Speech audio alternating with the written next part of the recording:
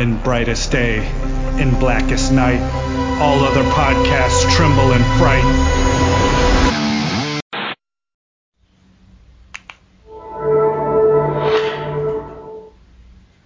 Previously on WandaVision.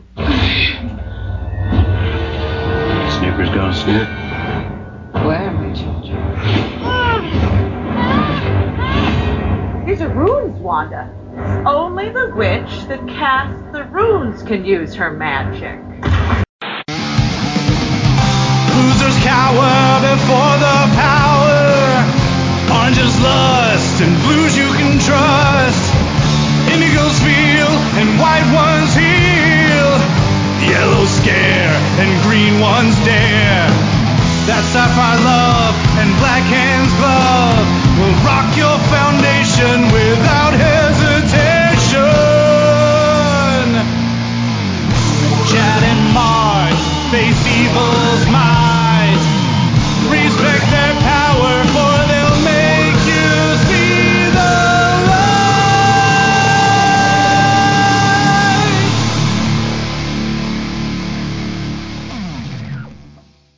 Hi, everybody. I'm Chad Bokelman, I'm Mark Marble. and this is the LanternCast. Episode 427. Woo! What are we talking about tonight? We're creeping ever closer to 450. One small step at a time. Slowly I turn. WandaVision. Tonight will be a relatively timely review of WandaVision as a whole of the season, what we thought of it, how it fits in to the MCU. So this is only like 3 days since it premiered. So that's pretty good. Yeah, speaking of timely, yesterday was Mark's birthday. I don't know if that was timely. That was that's fate, Chad. We can't avoid that until 1 year we will, but then we won't be talking about it anymore. At least I won't. Let it be on your head. Well, thank you. Since you don't check Twitter, Dan responded and said, "Let's get the party started," and posted an image of St. Walker from the animated series strumming on his little blue construct, I don't know, ukulele harp thingy. So now I'm gonna have to go look. One of those monumental moments when I wander onto Twitter. It has been known to happen before. Steven says happy birthday. Jesse says happy birthday, Mark. Daryl Banks says happy birthday, Mark. Green Lantern GGL, which is actually one of Martin Nodell's great grandkids. It's the son of one of it's Jackie's nephew. Gotcha. And then Zane says happy belated birthday, Mark. So had a few people wish you a happy birthday over there. Well, that was very nice of everyone. Thank you. Mm-hmm. So just wanted to bring that up. Guys, get your emails in now. Say happy birthday, belated. Send them a... But Chad will not guarantee double entry into the contest. No. I will, but Chad won't. Make sure you send him Visa gift cards and strippergrams and tips, treats, and all that stuff. Oh my. Oh, that was timely. You feeling every bit your age? Yeah. Well, actually, ironically, over the last couple of days, it's probably the best that I've felt since 2021 began. About with the slight, maybe like the first week or two of it, 2021. I think all that damn snow removal really caught up to me because February was such a horrible snow month, as you know. But in general, I mean, pretty much knock on wood, because who knows what the rest of March will bring. But almost all the snow we got, a consequence so far in the wintertime, all came between February 1st and like the last week in February, or beginning of the last week. So it was a lot in a short period of time, including that 2 feet we got like on the first. So I think it really just added up it just really just beat me down. So now I'm really starting to feel a little bit better again, since, hey, it's supposed to be almost 60 tomorrow. Hey, there you go. Nice. All right, WandaVision. Hey, man, this is one of those times where it's right up your alley. How you wanna tackle it? I knew you were gonna do that. One of these days you're gonna surprise me. And I mean, it's every time we talk TV or film or anything. I know it is more up my alley than yours, but well, it's kind of tough. I was actually thinking about this before, how to really approach this. I suppose, we will have to give a brief synopsis not maybe a relatively brief synopsis of what happens in the show, though most people who are listening to this are clearly already know. But I would say, how about initial thoughts overall on the series and whether we thought the last episode paid off? So initial thoughts. I enjoyed it. I have to admit, I'm not one of those people who was bashing it at the beginning, but I was one of those people who at the beginning who was kind of, what is this? And obviously got then super excited around, I guess it would be episode 4. So if you say, if that means to you listener out there that Chad didn't get it, quote unquote, then that's fine, whatever. I just I can appreciate the whole, now that I've seen the whole thing and understood what it was and that it's been revealed what actually happened and why and so on and so forth. That's all fine and dandy. That's works for me. I did like the performances of everybody. I thought that was really well done. I liked the MCU stuff that was thrown in, or the Marvel stuff rather, in general, how they incorporated some of those things. Did the final season pay off? Yeah, I would say so. There's definitely payoff. There's definitely a good sense of, as much as something connected to a larger universe can have, there's a good sense of quote unquote closure there. I don't think, I'm not one of those people who was like, oh, we're going to see Mephisto or Doctor Strange or whatever at the end. But I do feel that it was a little anticlimactic in terms of wrap up and, just kind of mind blowingness.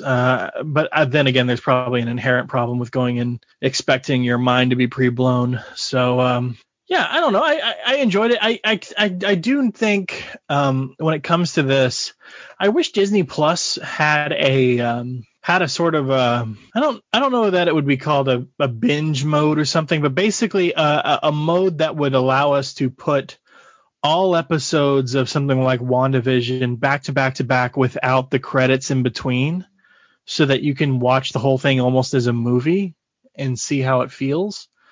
I would like to kind of view the whole thing at a clip, and I know I could fast forward through credits or skip to the next episode or whatever, but I think it would be interesting to view it as one piece. I suppose. I think that would be good to have that kind of option. Just in general, like we've talked about before, it's just like it would be good for you to be able to build playlists and be able to have. I want to have these 3 movies play one after the other and not have to just do it manually, or just hope that depending on which platform you're on, it'll roll into maybe the next thing on your list, or so. If it's obviously a TV show like a Netflix, it'll just, or even on Disney Plus, it'll still roll to the next episode.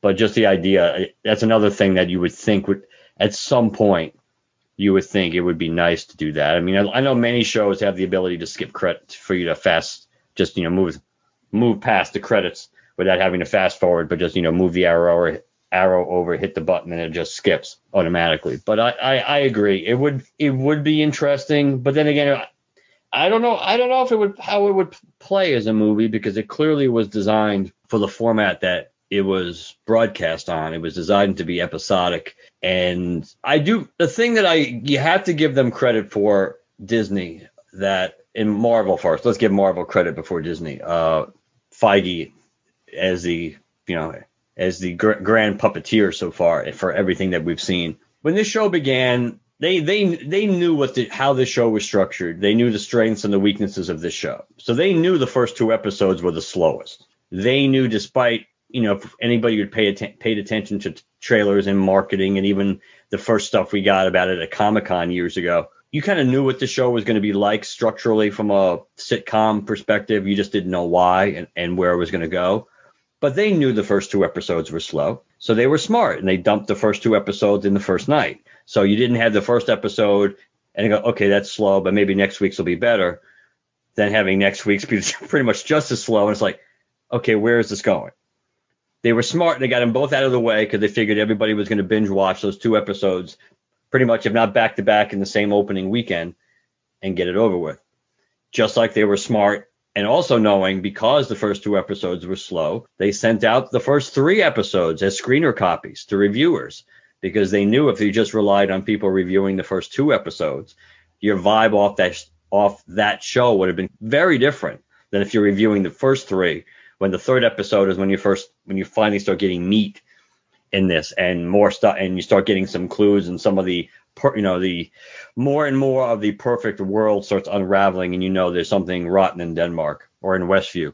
So I think that is something that probably is real easy to undervalue and underestimate, that aspect of what Marvel did, especially because even though it was never designed to be this, because of all the movies and everything being pushed back and the production of Falcon and the Winter Soldier, that WandaVision was really the first taste of the MCU we've had since Spider-Man Far From Home. It was never supposed to be that. It was supposed, we were supposed to have a whole crap ton of movies out already, and Falcon and the Winter Soldier was supposed to be the first show to hit Disney Plus, but it wasn't. In a way, I think that actually, by luck of the draw, though, I think it worked in WandaVision's advantage, because it was such a unique take and way to tell a story. And they did a good job, obviously, with the homages to the sitcoms and the different eras. And it was kind of cool seeing them progress from the 50s all the way up, like into the 2000s and everything. But it also was cool spending a lot of time with two characters that are inherently cool based on their backgrounds in the comics. And there's always been something cool about them in the MCU. But you basically spend like 10 minutes with them a movie, max. And you really never got to really explore much about them. So you had so much character development with the Vision and with Wanda that it kind of makes everything we've seen in the movie. Not only does it literally fill in some of the gaps with stuff in the movies, and it also brings more emotion, I think, to the story that we know, between at least the original Vision and Wanda, how that ended in Infinity War and the relationship that they had. So, and as far as whether the last episode, or the series as a whole paid off for the last episode, I think the series worked. I do think structurally there were some issues. Like, I don't necessarily think that it was, especially considering one of the after credit scenes what had to do with Monica, that it kind of wasn't I don't know if it was a great idea to have Monica basically disappear for the majority of the last like 2 episodes. I mean, she was in, she didn't have a huge role in the final episode, but she was in it, but she wasn't in the episode before that at all. So I don't know if that was good. Just like Darcy even though we know Darcy wasn't a huge player in this, but Darcy kind of disappeared for the same amount of time, or even more so, because she pretty much barely had any time in episode 9 too. So I do think there were some structural flaws maybe in the last few episodes. I thought the final episode was really good, at least up until maybe up until they were all saying their final goodbyes when they were back at the house, and basically the Hex wave was about to come over them. From that to the end to the very end, I think it was missing something for me, maybe because the after credit scenes did not have a huge impact. The Wanda one was cool, but the Monica one was okay. I understand that. I guess we can assume that we're probably not going to see Monica again until Captain Marvel 2. So they kind of needed that scene. They needed a segue to get basically Monica to Nick Fury. So, but I definitely would have rather there be at least, if there were only going to be 2, I would have rather have had a different after credit scene or mid credit scene. And I certainly would, depending on what you hear, whether they actually filmed it or not, the Doctor Strange cameo, I still think Doctor Strange, I think, should have been in it, even if it was a post-credit scene, like a Tremor in the Force kind of thing, him sensing something. Well, what the hell just happened? I'm trying to figure out what the hell just happened in Westview. Yeah. But because that's, if you were looking at something that surprised us, I guess that's the one thing we could say that probably surprised almost everybody. I think almost everybody would have bet the farm that Doctor Strange, even if it was just a cameo, would show up, since they've already announced, or had already announced, that WandaVision, Spider-Man, and Doctor Strange were all basically part of a multiverse-esque trilogy, that it seemed like it would be natural for Doctor Strange, considering they're dealing with magic and everything else, to show up. So in a way, they surprised us by not giving us something we expected, because there were definitely rumors that he was going to be in it for a while, just like the Evan Peters showing up as a version of Quicksilver, which of course disappointed people, because he really wasn't a real, he wasn't the Fox versus Quicksilver dragged into our universe, at least as of now. He still isn't. But that rumor was going around since the summertime too, that Evan Peters was going to show up. Maybe it was also disappointing that Aaron Taylor Johnson didn't show up at all. Even, that seemed like a golden opportunity somewhere with Wanda, Yeah.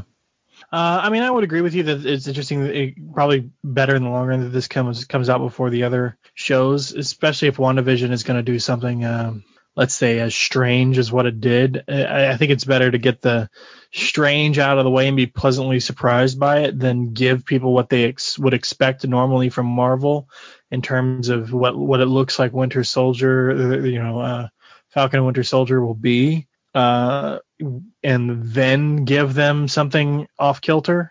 I just think, especially at this point, given how people are starved for Marvel, so I think it probably increased its chances, the best chances that it would have. It would have its best chances by coming out in this particular time. It definitely had greater impact, I think, because of it, because of the demand, and because it was easier for some people to ride out the slowness in the beginning, because again, they were starved for Marvel stuff, and you knew it was going somewhere. You just didn't exactly know where it was going to go. Right. So I guess we probably should. Well, I don't want to cut you off if you wanted to say something else right now. No, you're good. I was going to say, I guess we basically should talk about the plot, just in case people have, in case people are somewhat interested or maybe interested, but just haven't watched it yet or haven't gotten Disney Plus yet to watch it. So essentially, we're in Westview, New Jersey, and it is interesting that our POV characters, besides, not counting Wanda in the Vision, of course, are Monica Rambeau, who we had last seen as a little girl in Captain Marvel, and Agent Jimmy Woo there. Magician extraordinaire. That's right. Obviously he's a fast and good learner, and it's nice to know that Scott Lang was not keeping all those magic tricks to himself. But we get introduced to them very early in the series, and there's this weird anomaly going on in Westview, New Jersey. People outside of Westview seemingly don't remember Westview. There is no Westview. And Monica gets sent in there, and actually she goes in kind of accidentally, even though the plan, I think, was somehow to get in there at some point, because that's what Sword has been trying to investigate, trying to figure out what the hell's going on with this weird an energy anomaly. And there's this idyllic 1950s version of sitcomville, which goes through different time periods. And Wanda and the Vision are married, and eventually, all too quickly, they end up, she ends up being pregnant. They end up having kids, and of course, the nosy neighbor, Agnes, turns out to be Agatha Harkness, which again, that was no surprise, because that, based on character listings, but speculation was and Wanda's past in the comic books, with related to magic, that wasn't a great surprise that Agatha Harkness was she was the antagonist in the series. I guess that there was a surprise that on the surface there wasn't someone else working with her, or she was not working for someone else. May turn out to very well be that way, but in this series anyway, as the ditty goes, it was Agatha all along. So as the series goes on, more and more things become unnatural. The Vision starts questioning everything around him.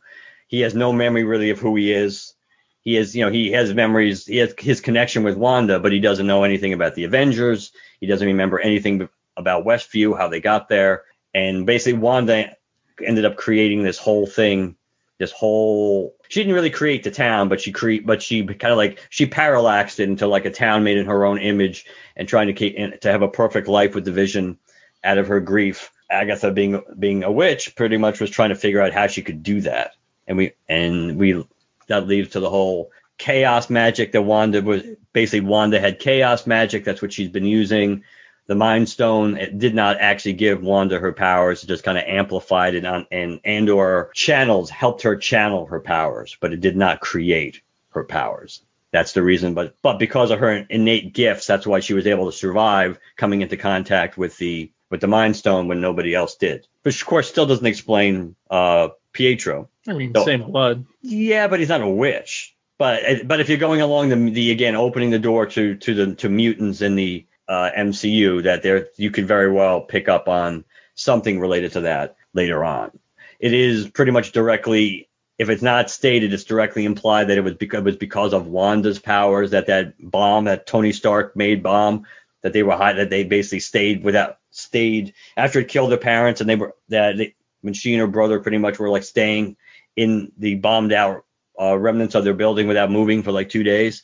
that it was Wanda's innate gifts that helped prevent that thing from blowing up. Throughout the series, you have commercials which all relate to Wanda's different tragedies and all these traumatic events, basically all related to her trauma. So I thought that was pretty cleverly done. Some were more obvious and blatant than others, but I thought that was a nice touch. So at the end of the day, we find out that yes, she uses chaos magic, which has been foretold in the Darkhold, that she is the Scarlet Witch. So she actually officially gets christened the Scarlet Witch. And I do like the stuff about what Agatha said about basically that she's meant to destroy the world, but of course we don't know what that means. Heck, means she could just be meant to destroy a world, not our world. But just in general, she's meant to destroy a world, and that she's supposed to be what more powerful than the Sorcerer Supreme, which of course we know is Doctor Strange. Even so, I do like the dynamic that they're setting up there, and eventually Agatha squares off with Wanda.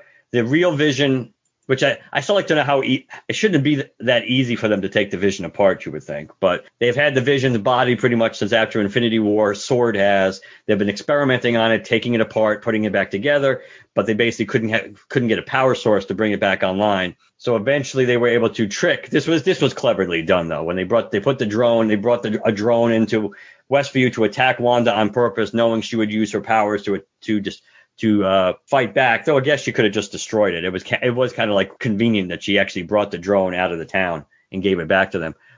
But some of Wanda's energy, which is still tied to the Mind Stone, was in the drone. They were able to siphon off some of that energy and put it back into the rebuilt Vision, who is all white at this point. They bring the Vision back online. Of course, the Vision has no emotion, and he also has no memory at this point. That's one thing, at least, that both of the Visions had going, at least at the start of their introduction into the series, is that neither one had their memories. Darcy helped fill in a lot of the blanks for our Vision, the WandaVision, but the actual White Vision had no memories, and basically he was denied access to be able to download them. So Wanda squares off with Agatha, White Vision squares off with WandaVision. I do like the whole book of was it the Ship of Theus or whatever, that little thought experiment, philosophical experiment that our Vision uses to basically, instead of just duking it out, because logically these two are basically, if this was the real Vision as far as with the Mind Stone, you would assume he still would be superior to the White Vision. But instead of just going toe to toe with yourself, kind of like a Captain America fight in Endgame, Vision uses one of his greater strengths and uses his brain, and he appeals to knowing that this Vision also is more mechanical and certainly less human, and the way he approaches things, and the whole Ship of Theus philosophical debate is basically the concept of that if you take something apart and or you replace enough pieces in it, is it really still the same object? Is it really still the whole or what it used to be if you've replaced so much of it? And he uses that argument to appeal to the White Vision, because he's telling him that you're basically not whole. You're the body, but you're not.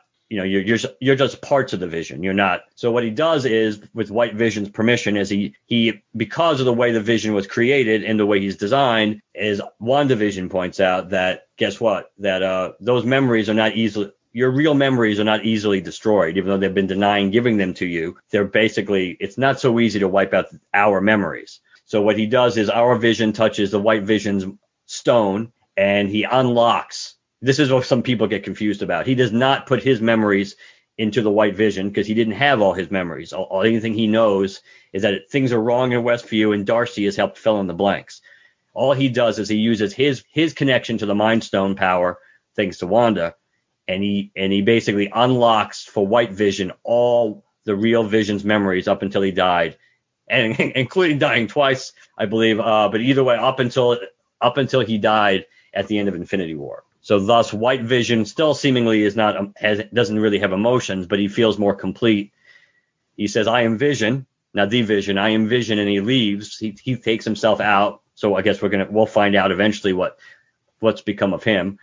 And Agatha and Wanda finish squaring off. Wanda tricks in a very clever way. Again, Wanda showing her brains. One episode before, Agatha did the whole rune thing, that if you're in a confined space or an area and you use your magic to cast runes, that no other magic user can use their magic in that space.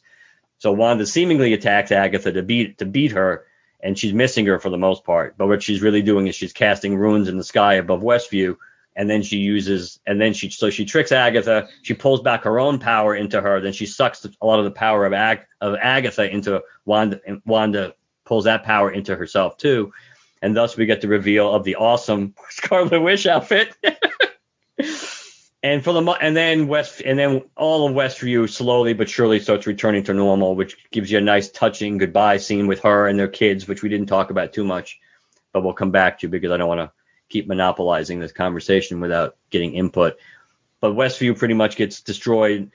The Vision leaves again, but but even Wanda's a little hopeful about the fact that we'll say good, even without her knowing really what WandaVision did to the White Vision.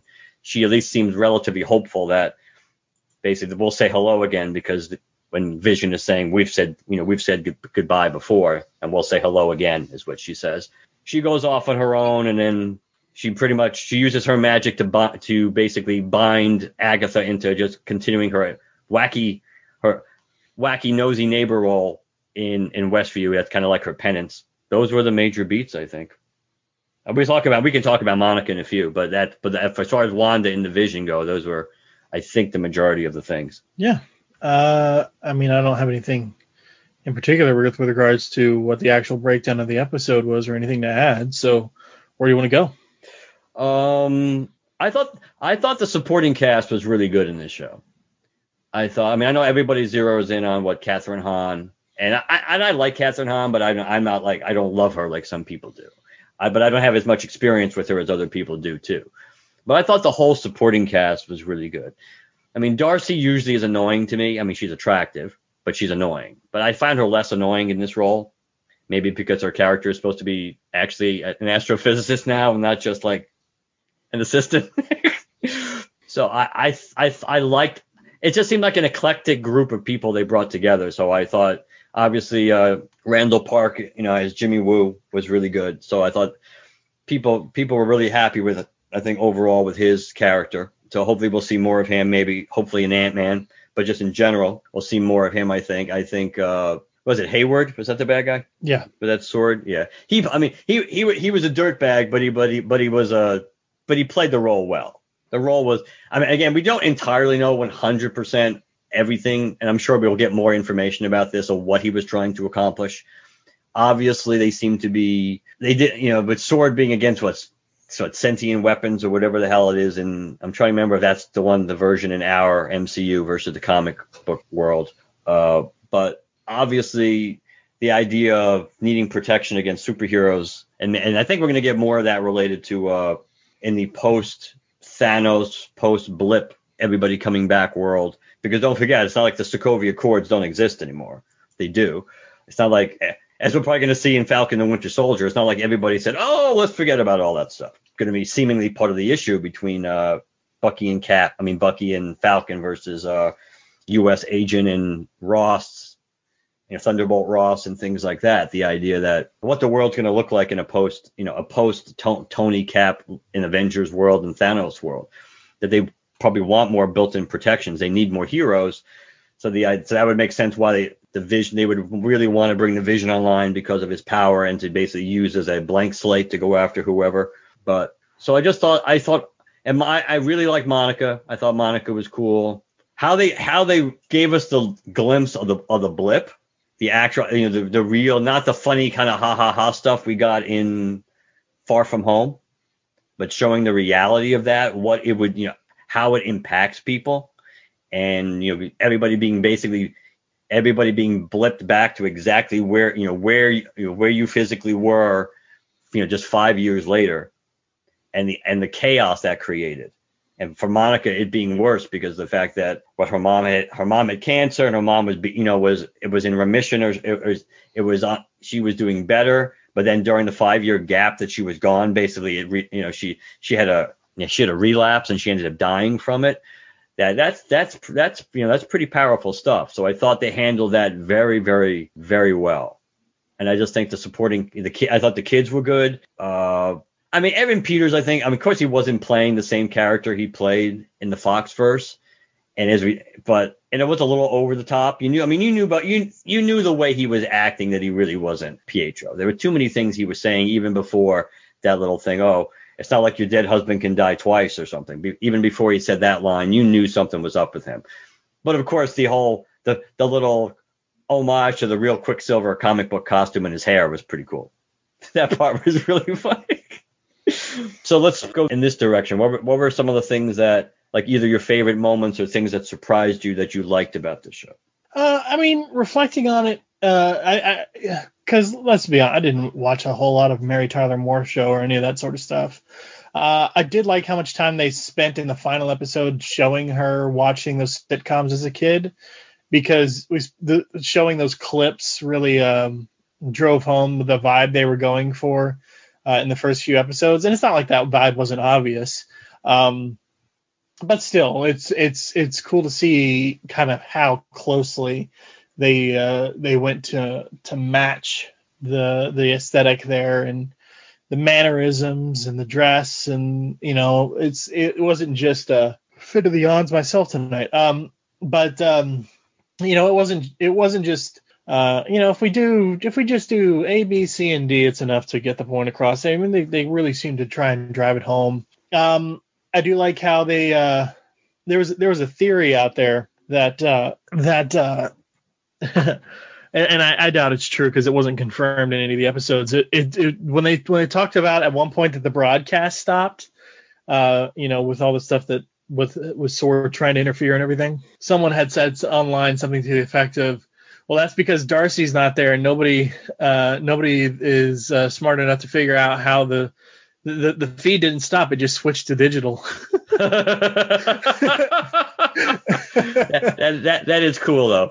Yeah, it went from broadcast to digital. Obviously that's not confirmed, but like that's funny.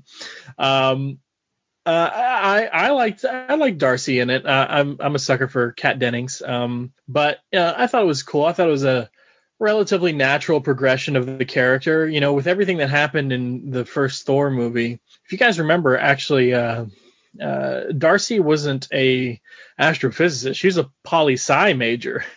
And she's just the only one who happened to sign up for the internship that Jane had going.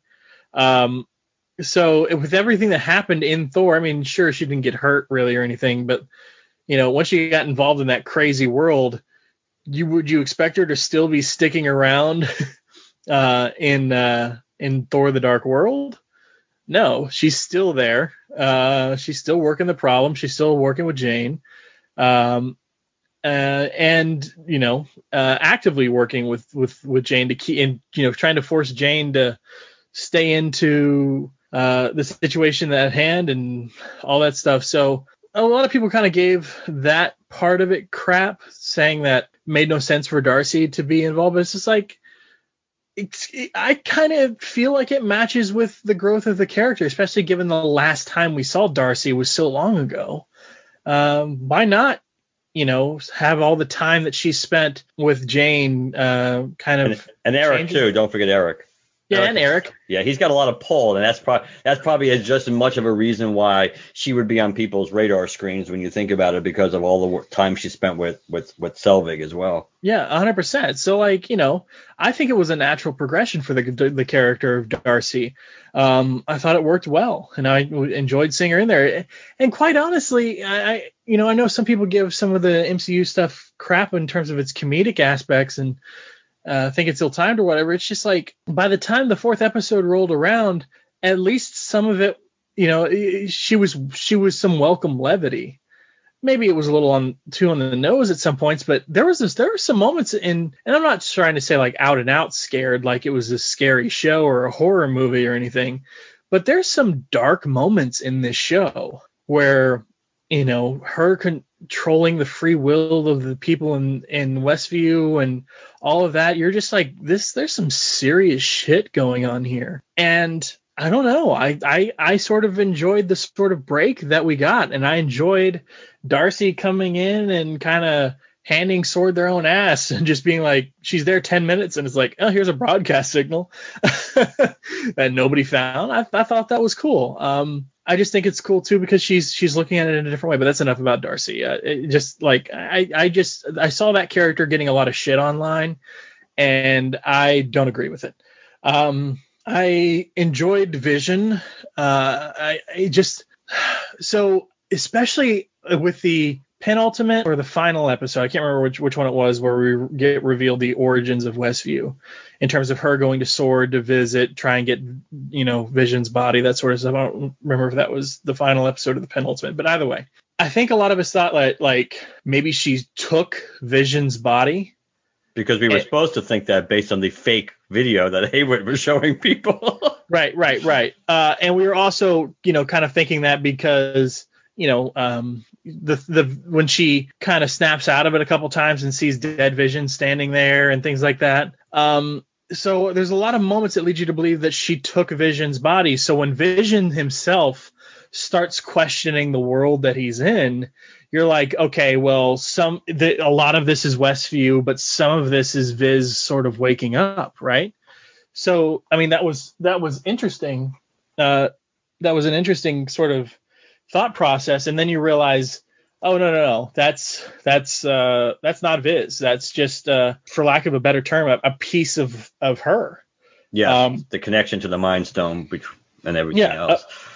So the idea that it splintered off itself and started questioning the reality in which it was in and started questioning its own creator, sort of, that was interesting. I like the concept of what Viz did to the new Vision, and seeing where that goes, seeing how Wanda reacts. I think it's interesting that Viz didn't tell her. If this Viz in Westview is an extension of Wanda or something, the moment between them when they're saying goodbye seems sincere enough. It's just like, hey, I don't know, if I was losing my wife or something, she was saying goodbye to me, and I didn't tell her, oh, by the way, you're there, I'm still out there in a way. Go find me. I don't know, man. I think I guess we'll see. The Halloween episode was cool. Yes, it was. She looked so fine in that outfit. I almost like the Halloween outfit better than the real. Oh, you mean when she was dressed in the comic book Scarlet Witch outfit? Yeah. So that was cool. I don't know. I enjoyed it overall. Again, like I said, I really wish I could see this at a clip. I could just sit down and watch the whole thing bereft of credits until the very end, and just watch it almost as if it was cut together like a film. I really want to see how it all plays together. I'm leaving out Monica Rambeau. It was, I like how much they involved her, but it almost, they involved her so much in the seasons. You did sort of feel cheated with the ending. Yeah, at least I did. No, I agree. I kind of wish we would have gotten more of Monica Rambeau. I don't know what, but there's, she went from sort of main character in the final 2 episodes to shows up, saves the day for half a second, and then back to the regular action. And then, okay, bye, Wanda. I'd have done the same thing. And then the end credits of the scroll going, Nick Fury wants to see you, basically. So, like, it went from a pretty consistent appearance and involvement in the plot and the script and everything to almost nothing. And I get that because we had Agatha Harkness and we had to introduce the magical concept and really drive that point home and explain Wanda's backstory and everything, and how she, really is magic and all of this sort of stuff. It's just, I don't know. I kind of felt like the Monica Rambeau character was cheated in the final 2 episodes. I think there absolutely was inconsistency there. Like I mentioned, I think that they did make her, I mean, she and Jimmy were like, and Monica more because she was the one in Westview. She was in Westview, then she was cast out by Wanda, and to give us like one of the first red herrings, making it seem like, oh my God, it was like, it's all Wanda, when of course it was all Wanda, but it wasn't really all Wanda. What was going on? Not to the extent as in with an evil, twisting your mustache kind of way that she did play a huge role, and everybody pretty much, because they decided episode 8 was going to be that whole background episode, that you were going to get everything on you were going to get Agatha's whole background, and you were going to have you were going to get to see all these key moments in Wanda's life that are kind of like, this is your life, Wanda Maximoff, that gets you from point A to point B, where she was able to basically harness this magic and create this version of this town that everybody got put on the back burner. And I think that, I mean, even the Vision, I mean, let's be honest, the Vision left Darcy's van, like that was an episode 7, right? That was in episode 7, and he wasn't in episode 8. Darcy wasn't in episode 8. Not that she's as important, and Monica wasn't in episode 8. At least the Vision, WandaVision had a big role in episode 9, which you would expect. But even Monica didn't have a huge role. She just showed up and helped save the kids. And then you have a nice moment with her and between her and Wanda, because they had kind of been, but Wanda viewed her as an antagonist, even though obviously Monica was really just trying to help her.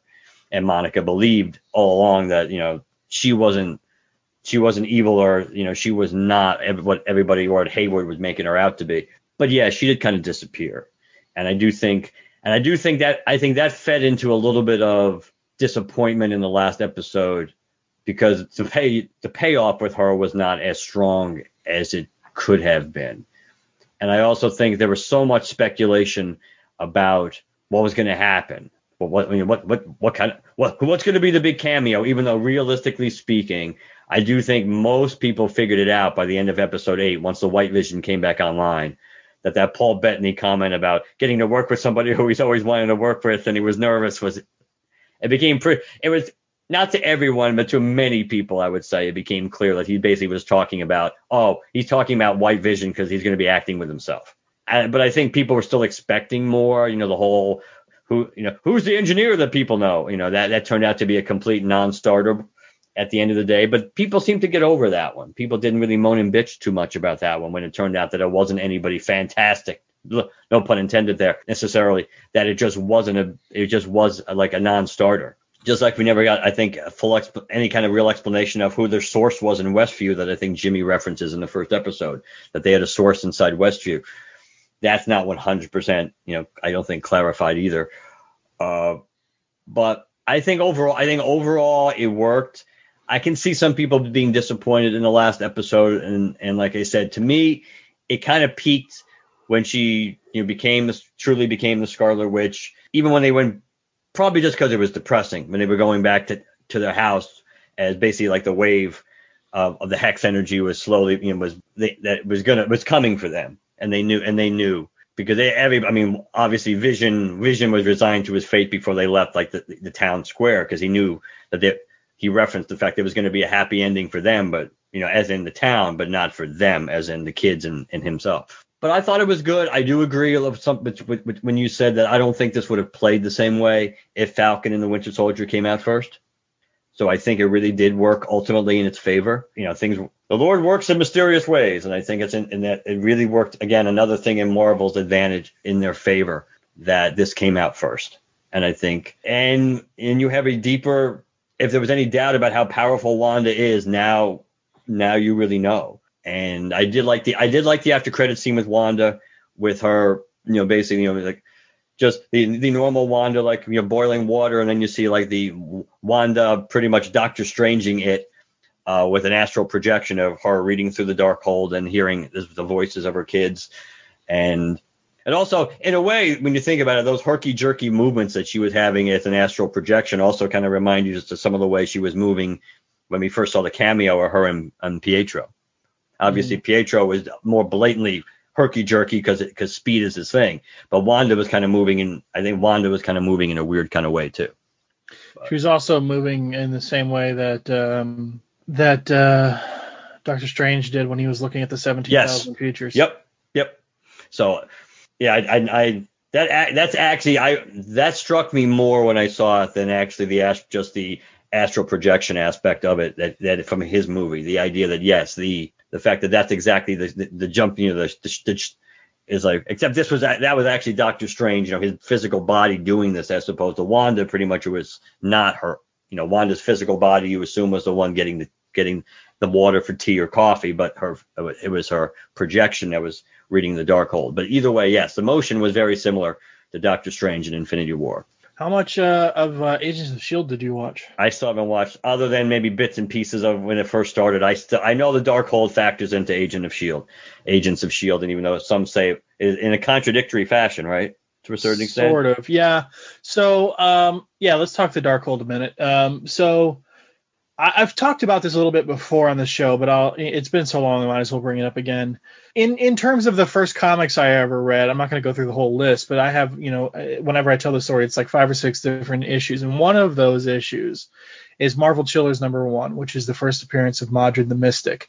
We actually talked about this on the actual issue on the show. Right. And it also relates to Werewolf by Night, too, and another of the mystical characters, monster-like characters during the horror period of Marvel. Yeah, so basically Modred is the guy who he wants to marry this sorcerer's daughter, and King Arthur has called upon Modred to study under Merlin, and the rumor is that if Merlin is such a slave driver or whatever, or basically Modred will never have free will after this point, and therefore won't be able to marry his beloved. So he refuses King Arthur's request, and nobody can refuse the king. So, but there's more. I can become even further. No one can refuse Merlin. So I can become more powerful than Merlin. There's still the Darkhold. So he visits this tower. Whereupon the Darkhold sits at the top of the tower, and the Darkhold says, I'll give you this power, but you have to sacrifice something, the age-old sort of thing. And this is when his beloved shows up, and the power is going to go to her, go for her and make her be the sacrifice. Modred jumps in the mix and says, "No, take me," and then he sleeps until like the 70s. When Marvel Chillers #1 takes place. And so he lost everything anyways. But he wakes up with incredible power. But the Darkhold is and always has been this mix of things. Do you want to talk a bit about how you experienced the Darkhold in terms of Werewolf by Night and how it ties into Werewolf by Night? I would, except in all honesty, I think a lot of the stuff with the Darkhold was in the early part of Werewolf by Night, which I did not read as a kid. I read it, obviously in the collections. Some of the stuff we've talked about, but I don't think I remember enough specifics, other than I do remember that it did relate to Werewolf by Night, but I don't think I have enough recollection of the details to add a lot to it. Gotcha. So, anyways, the Darkhold is and always has been this book of dark magic in the DCU. There was it played a huge role in and I haven't read it in a long time, but the Rise of the Midnight Suns, and then one of the few Marvel series I actually own every issue of. I haven't read it yet, but I own every issue of the Darkhold series proper. That I believe took place after Rise of the Midnight Suns, or came out during rather. But anyways, so it has always been this. Well, fast forward to now, we have Agents of S.H.I.E.L.D. coming out, right? And Agents of S.H.I.E.L.D. is, oh man, the first season is crap, and then it just gets better and better and better. Season 4, we get introduced to Ghost Rider. And the Darkhold is sort of involved in him. It's not involved in the deal that's made with the devil to possess the soul and all this stuff and become the rider. But his uncle, God, why can't I remember his name? Is it Ghost Rider Agents of S.H.I.E.L.D.? Okay. Is it Robbie? Robbie Reyes. Yes. So Robbie's uncle is a physicist.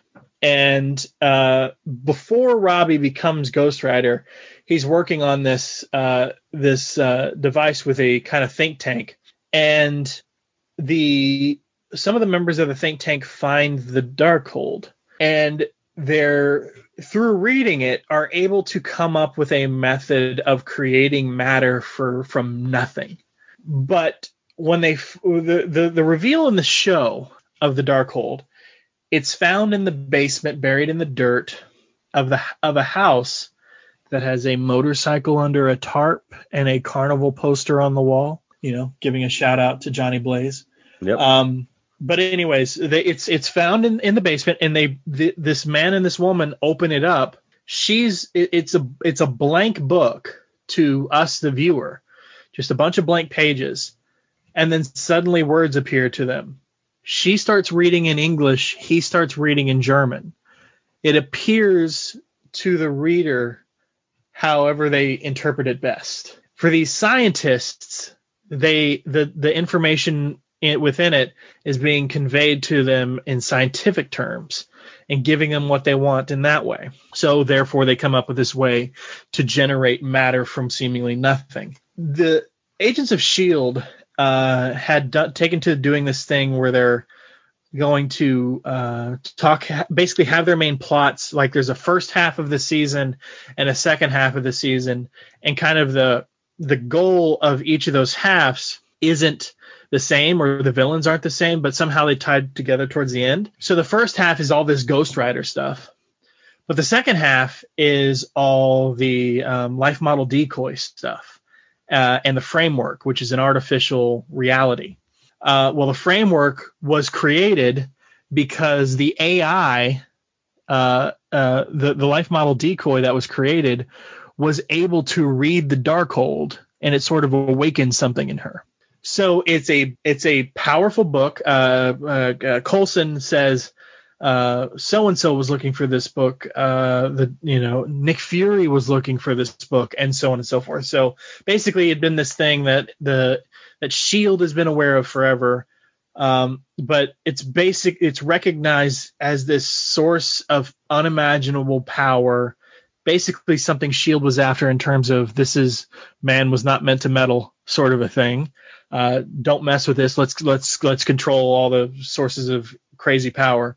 So I don't know that what happens in Agents of S.H.I.E.L.D. with the Darkhold necessarily refutes what happens in WandaVision, because as I said, the Darkhold appears to the reader in terms of the information it imparts the book reads the reader in a way. Gotcha. And that's how and then chooses to impart, like for instance, Ada, the life model decoy, sees the pages as a series of zeros and ones, and that's how she reads the information there. But the scientists were able to see, schematics and mathematics and so on and so forth. Interesting. So I don't know that necessarily refutes things. Now, the only thing that refutes it is the appearance of the Darkhold. The Darkhold in this show, or in Agents of S.H.I.E.L.D., is a old book, and it's got actual pages. It's got some script across the front that seems very stylized, but very clearly says the word Darkhold on it. Versus what we saw in this, which is ethereal, magical, it kind of morphs itself a little bit. Something a little which seems like it's something a little closer to the books that are bound inside of what's the place called in Doctor Strange? Inside the Ancient Ones library. Oh, okay. At least the feel that I got out of it out of WandaVision. They don't look the same at all. So it's not the Agents of S.H.I.E.L.D. Darkhold. But I don't see, other than look, I don't see why it couldn't be the same thing. There's nothing in there that I think refutes it. And that could work the same way, like you said, about how the contents appear to people in a different way. The book could appear to people in a different way too. Could be, depending on what your relationship is and what plane you're on. Obviously, if you're a magic user, then you may see the book differently. So. Yeah, and it's unclear whether Agnetha owns the Darkhold, or if she's just manifesting it out of somewhere, or she's just manifesting an image of it out of somewhere. True. Because it's not like she, pulls it out from behind her cloak. She just sort of wills it into existence in a wisp of smoke, and then it's gone. So, like, is it the actual Darkhold that she's showing? Is it, has she ever actually seen the Darkhold? It seems like she's read it, but it's also entirely possible someone sort of passed down the information to her without her having actually read it herself. But given how long she's been alive and then what happened to her coven, I would assume that after her coven died, that she had as much access and free reign to read whatever resources or access whatever she wanted throughout those millennia that she was alive. That is true too. It's just unclear what her relationship to the Darkhold That is true, and yes, that is. I mean, obviously, there's lots of things that are unclear about Agatha's role across the board. But in the MCU, where's she been? What has she done? What has she influenced or tried to influence, and things of that nature. So I think, So I think so. I'm sure we'll see her again. I mean, they gave you a perfect out for her to come back, since Wanda knows where she is if she needs her, like their conversation. It makes me even more curious. I mean, obviously the whole show makes everybody curious for Doctor Strange and the Multiverse of Madness, but it makes me more curious from almost a magical standpoint, because the despite everything that happens in Doctor Strange, you get almost a feel of less magic, more dimension invading beings. So if the various sanctums are built to protect the world, and the sanctums sort of help and create this shield around the planet, you would also think the sanctums and the job of like the Ancient One or the Sorcerer Supreme or whatever would be to sort of almost, I don't want to say police, but I can't think of anything else. It's almost police magic. So why wouldn't, surely they must have been aware of Agatha and what she was doing. Are they aware of the Darkhold? What's their relationship with it? Because I know, I mean, I've never read it, but I do know Doctor Strange has encountered and I believe used the Darkhold a couple of times in the comics. And then of course you also you tie that in with what the end credits scene was in Doctor Strange, with what happened with what's his name, Mordo, saying that there's a price for everything. And who knows? Maybe Mordo could be a way out for Agatha. Yeah. To get her out of there, because obviously Agatha is kind of like lost in her own world, but it doesn't mean that. I guess we don't really know if.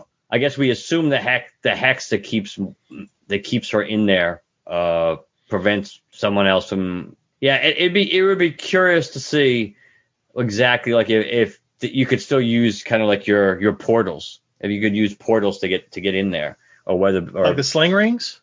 Yeah. Yeah. Because obviously, if you could, then all Mordo would have to do was basically, if he found out about Agatha or knew or tracked her down, that he could just go. Well, technically speaking, it all depends how realistically speaking, you wouldn't necessarily even need your magic if somebody else knew she was there and tracked her down, because all you have to do is get her out of Westview, and then technically speaking, Wanda's power over her shouldn't be insurmountable to another magic user then. So we don't necessarily know how she keeps Agatha there, what the curse is, because the hex closes. So are there runes inside, or what is the spell? Is it over Agatha's mind? Is it border specific? If she leaves the boundaries of Westview, does it fade away? Like, we don't know the specifics of it. Right, but I was just thinking in the context of the runes itself, whether the runes are like permanent. Well, the runes were drawn onto the hex, and the hex is closed. Yeah, so maybe it would not be protect. Maybe the spell basically, because she's kind of like Wanda doing what she did when she was first introduced. Basically, she in a way she's controlling people, like what the Mind Stone essentially was always good at, controlling people. That since Agatha has no way of knowing that she's being controlled at this point, that she would just go on aimlessly. But yes, if somebody else came in, maybe they could snap her out of it or just take her out of it and reverse it. So you don't know. It's open and it is open ended as far as whether somebody could counter Wanda's magic because of the fact that if we assume the runes are no longer there, and even if they're hidden, but they're no longer there at all. It would be curious. It would be curious to see, and I'm sure we'll see her again anyway. So it's only a matter of time. And it's hard to tell. At the end, is Wanda reading the Darkhold? I think so. Yeah. I think so. Yeah, I think she's. So that does not bode well. I mean, no. Just the look on her face doesn't bode well. But like, what supposedly drives you insane, doesn't it? If you read the Darkhold, isn't that part of the lore, or at least it's possible that it drives you insane in certain interpretations? Yes. Yeah. So now, see, I hope. See, when you really think about it, considering how depressing the ending was to a certain extent, now it was liberating on another level because Wanda, basically she really found out who she was, and she's on the verge of unlocking her true potential, and she seemed relatively at peace, maybe because it was on her own terms, of being able to say goodbye to the Vision and the kids and things like that. But so on one level, I don't think they're really going to go House of M with her no matter what. I don't think they're ever going to go that far with her. But I don't want them really making her a villain because I've always liked Wanda. But they could parallax her really easy, which could be, depending on what her goal was and how she was approaching it. It certainly could be relatable, and I could get behind it. I just like Wanda, so I would like to see them not do that with her. But so I think you know more about Marvel in general than I do, and just in terms of, have more experience with the characters, read more comics with them, and so on and so forth. Is it wrong? Would it be wrong of me to say that Wanda is essentially, in a way, like the Raven of the Marvel universe? Because that would come down to my Raven experience, leaving out Teen Titans Go. Raven is this uber powerful magic based person who sometimes just has the potential for sheer evil. I mean, in the case of Raven, she's related to Trigon. She's the daughter of Trigon, and in some cases has Trigon locked inside that little gem on her forehead, and is constantly fighting the evil within her. So is that sort of the same thing with Wanda? She's constantly fighting the chaos magic inside of her and sort of being in control of herself and her own will. There are some parts of the analogy I think are probably accurate. Again, I know about my relationship with reading Wanda and knowing about Wanda is both basically from like the late 70s through the early 80s. So I don't have that much relation to what they've done with her. I do have some of the House of M stuff, but I mean, but how they've changed her. I know she started out obviously in the Brotherhood of Evil Mutants and Magneto as their father and everything like that. I don't remember her from when she was part of the Avengers and things like that. I don't remember her struggling. There were moments, there were different stories that they did, but I don't know if it is much of a blatant struggle like Raven. But I do think, again, if you're dealing with the father, and obviously not comparing Magneto to a demon or anything, but the reality is there is that dark side father aspect of that influences them both, and trying to pull away from it. I've never really seen Wanda as that. At least my Wanda, I don't. And that maybe because I was young, I didn't see her as conflicted or torn between good and evil, because most of the Wanda that I read, she'd been a hero for so long. What I want to do, I got to see if I still have all these issues, because I know I mentioned this to you, because this would be a really cool story to do one day. I have to go back and check the issues, but there was this really cool Marvel team up story, which was like 4 or 5 parts.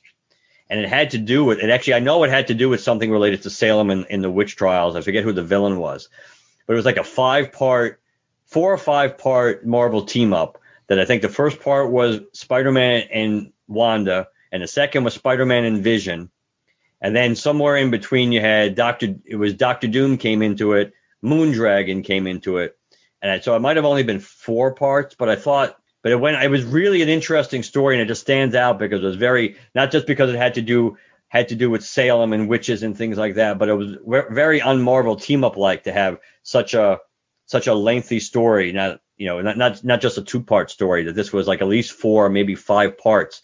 That it just kept ending with a different Marvel character coming in. So I pulled out most of those issues because it's one of those storylines that I mentioned to you once before, but I have to see if I have all of it myself, to see if we could get it on digital if we needed to. But it would kind of be a cool Marvel story to do because it has so many. It deals with the magic, it deals with Wanda, it deals with Vision, Doctor Doom, plus it has Spider-Man in it. So and the Salem witch trial. So how bad a story could that be?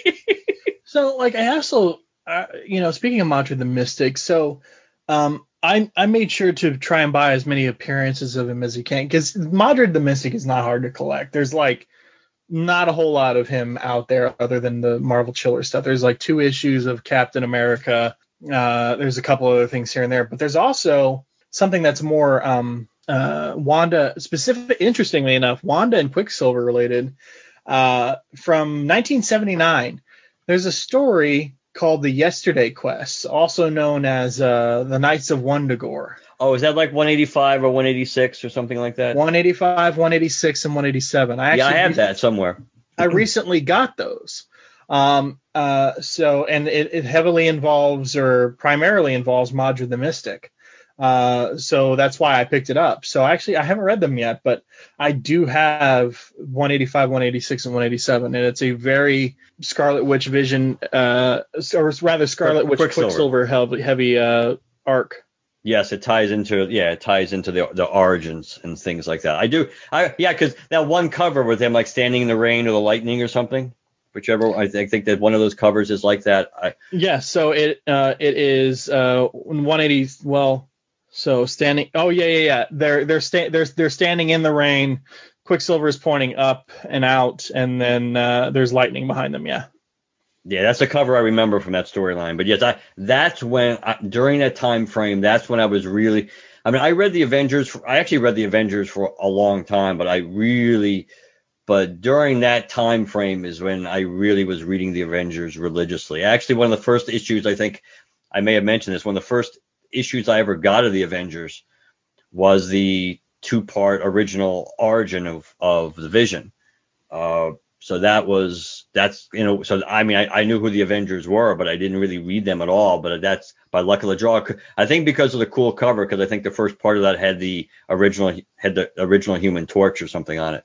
Yeah, speaking of, just for those of you at home, the Captain America issues I'm talking about are 305 and 306, which is the cover of 305 is Captain America versus Captain Britain. Yeah, both Captain America and Captain Britain are on both of the covers of this thing. Yeah. Yeah, but those would be some of those would be interesting stories and to consider doing because it would be cool doing that. I mean, Quicksilver kind of was always a jerk. I mean, that's the nature of who he was. He kind of was always a dick. I mean, Wanda was always the more relatable or nicer one of the two of them. But there were a lot of cool things that were done with Wanda and the Vision during that time from the late 70s to the early 80s when they first got their first miniseries and things like that. So it would be some cool stories to revisit. A lot of the early Wanda and Vision stuff, especially they're just interesting storytelling because of, again, the idea of how Vision became the original Vision became, before he got destroyed and everything else multiple times, like almost anything else gets destroyed in comics. But the idea that how a non-human, a synthezoid, basically along with Captain America, became like the heart and soul of the Avengers is just such a cool concept. And it's essentially true with how important the Vision was and how important the Avengers were to him. That's one of the reasons I always liked the Vision as a character. So you're saying even an android can cry? Yes, which was a nice touch in the having him cry.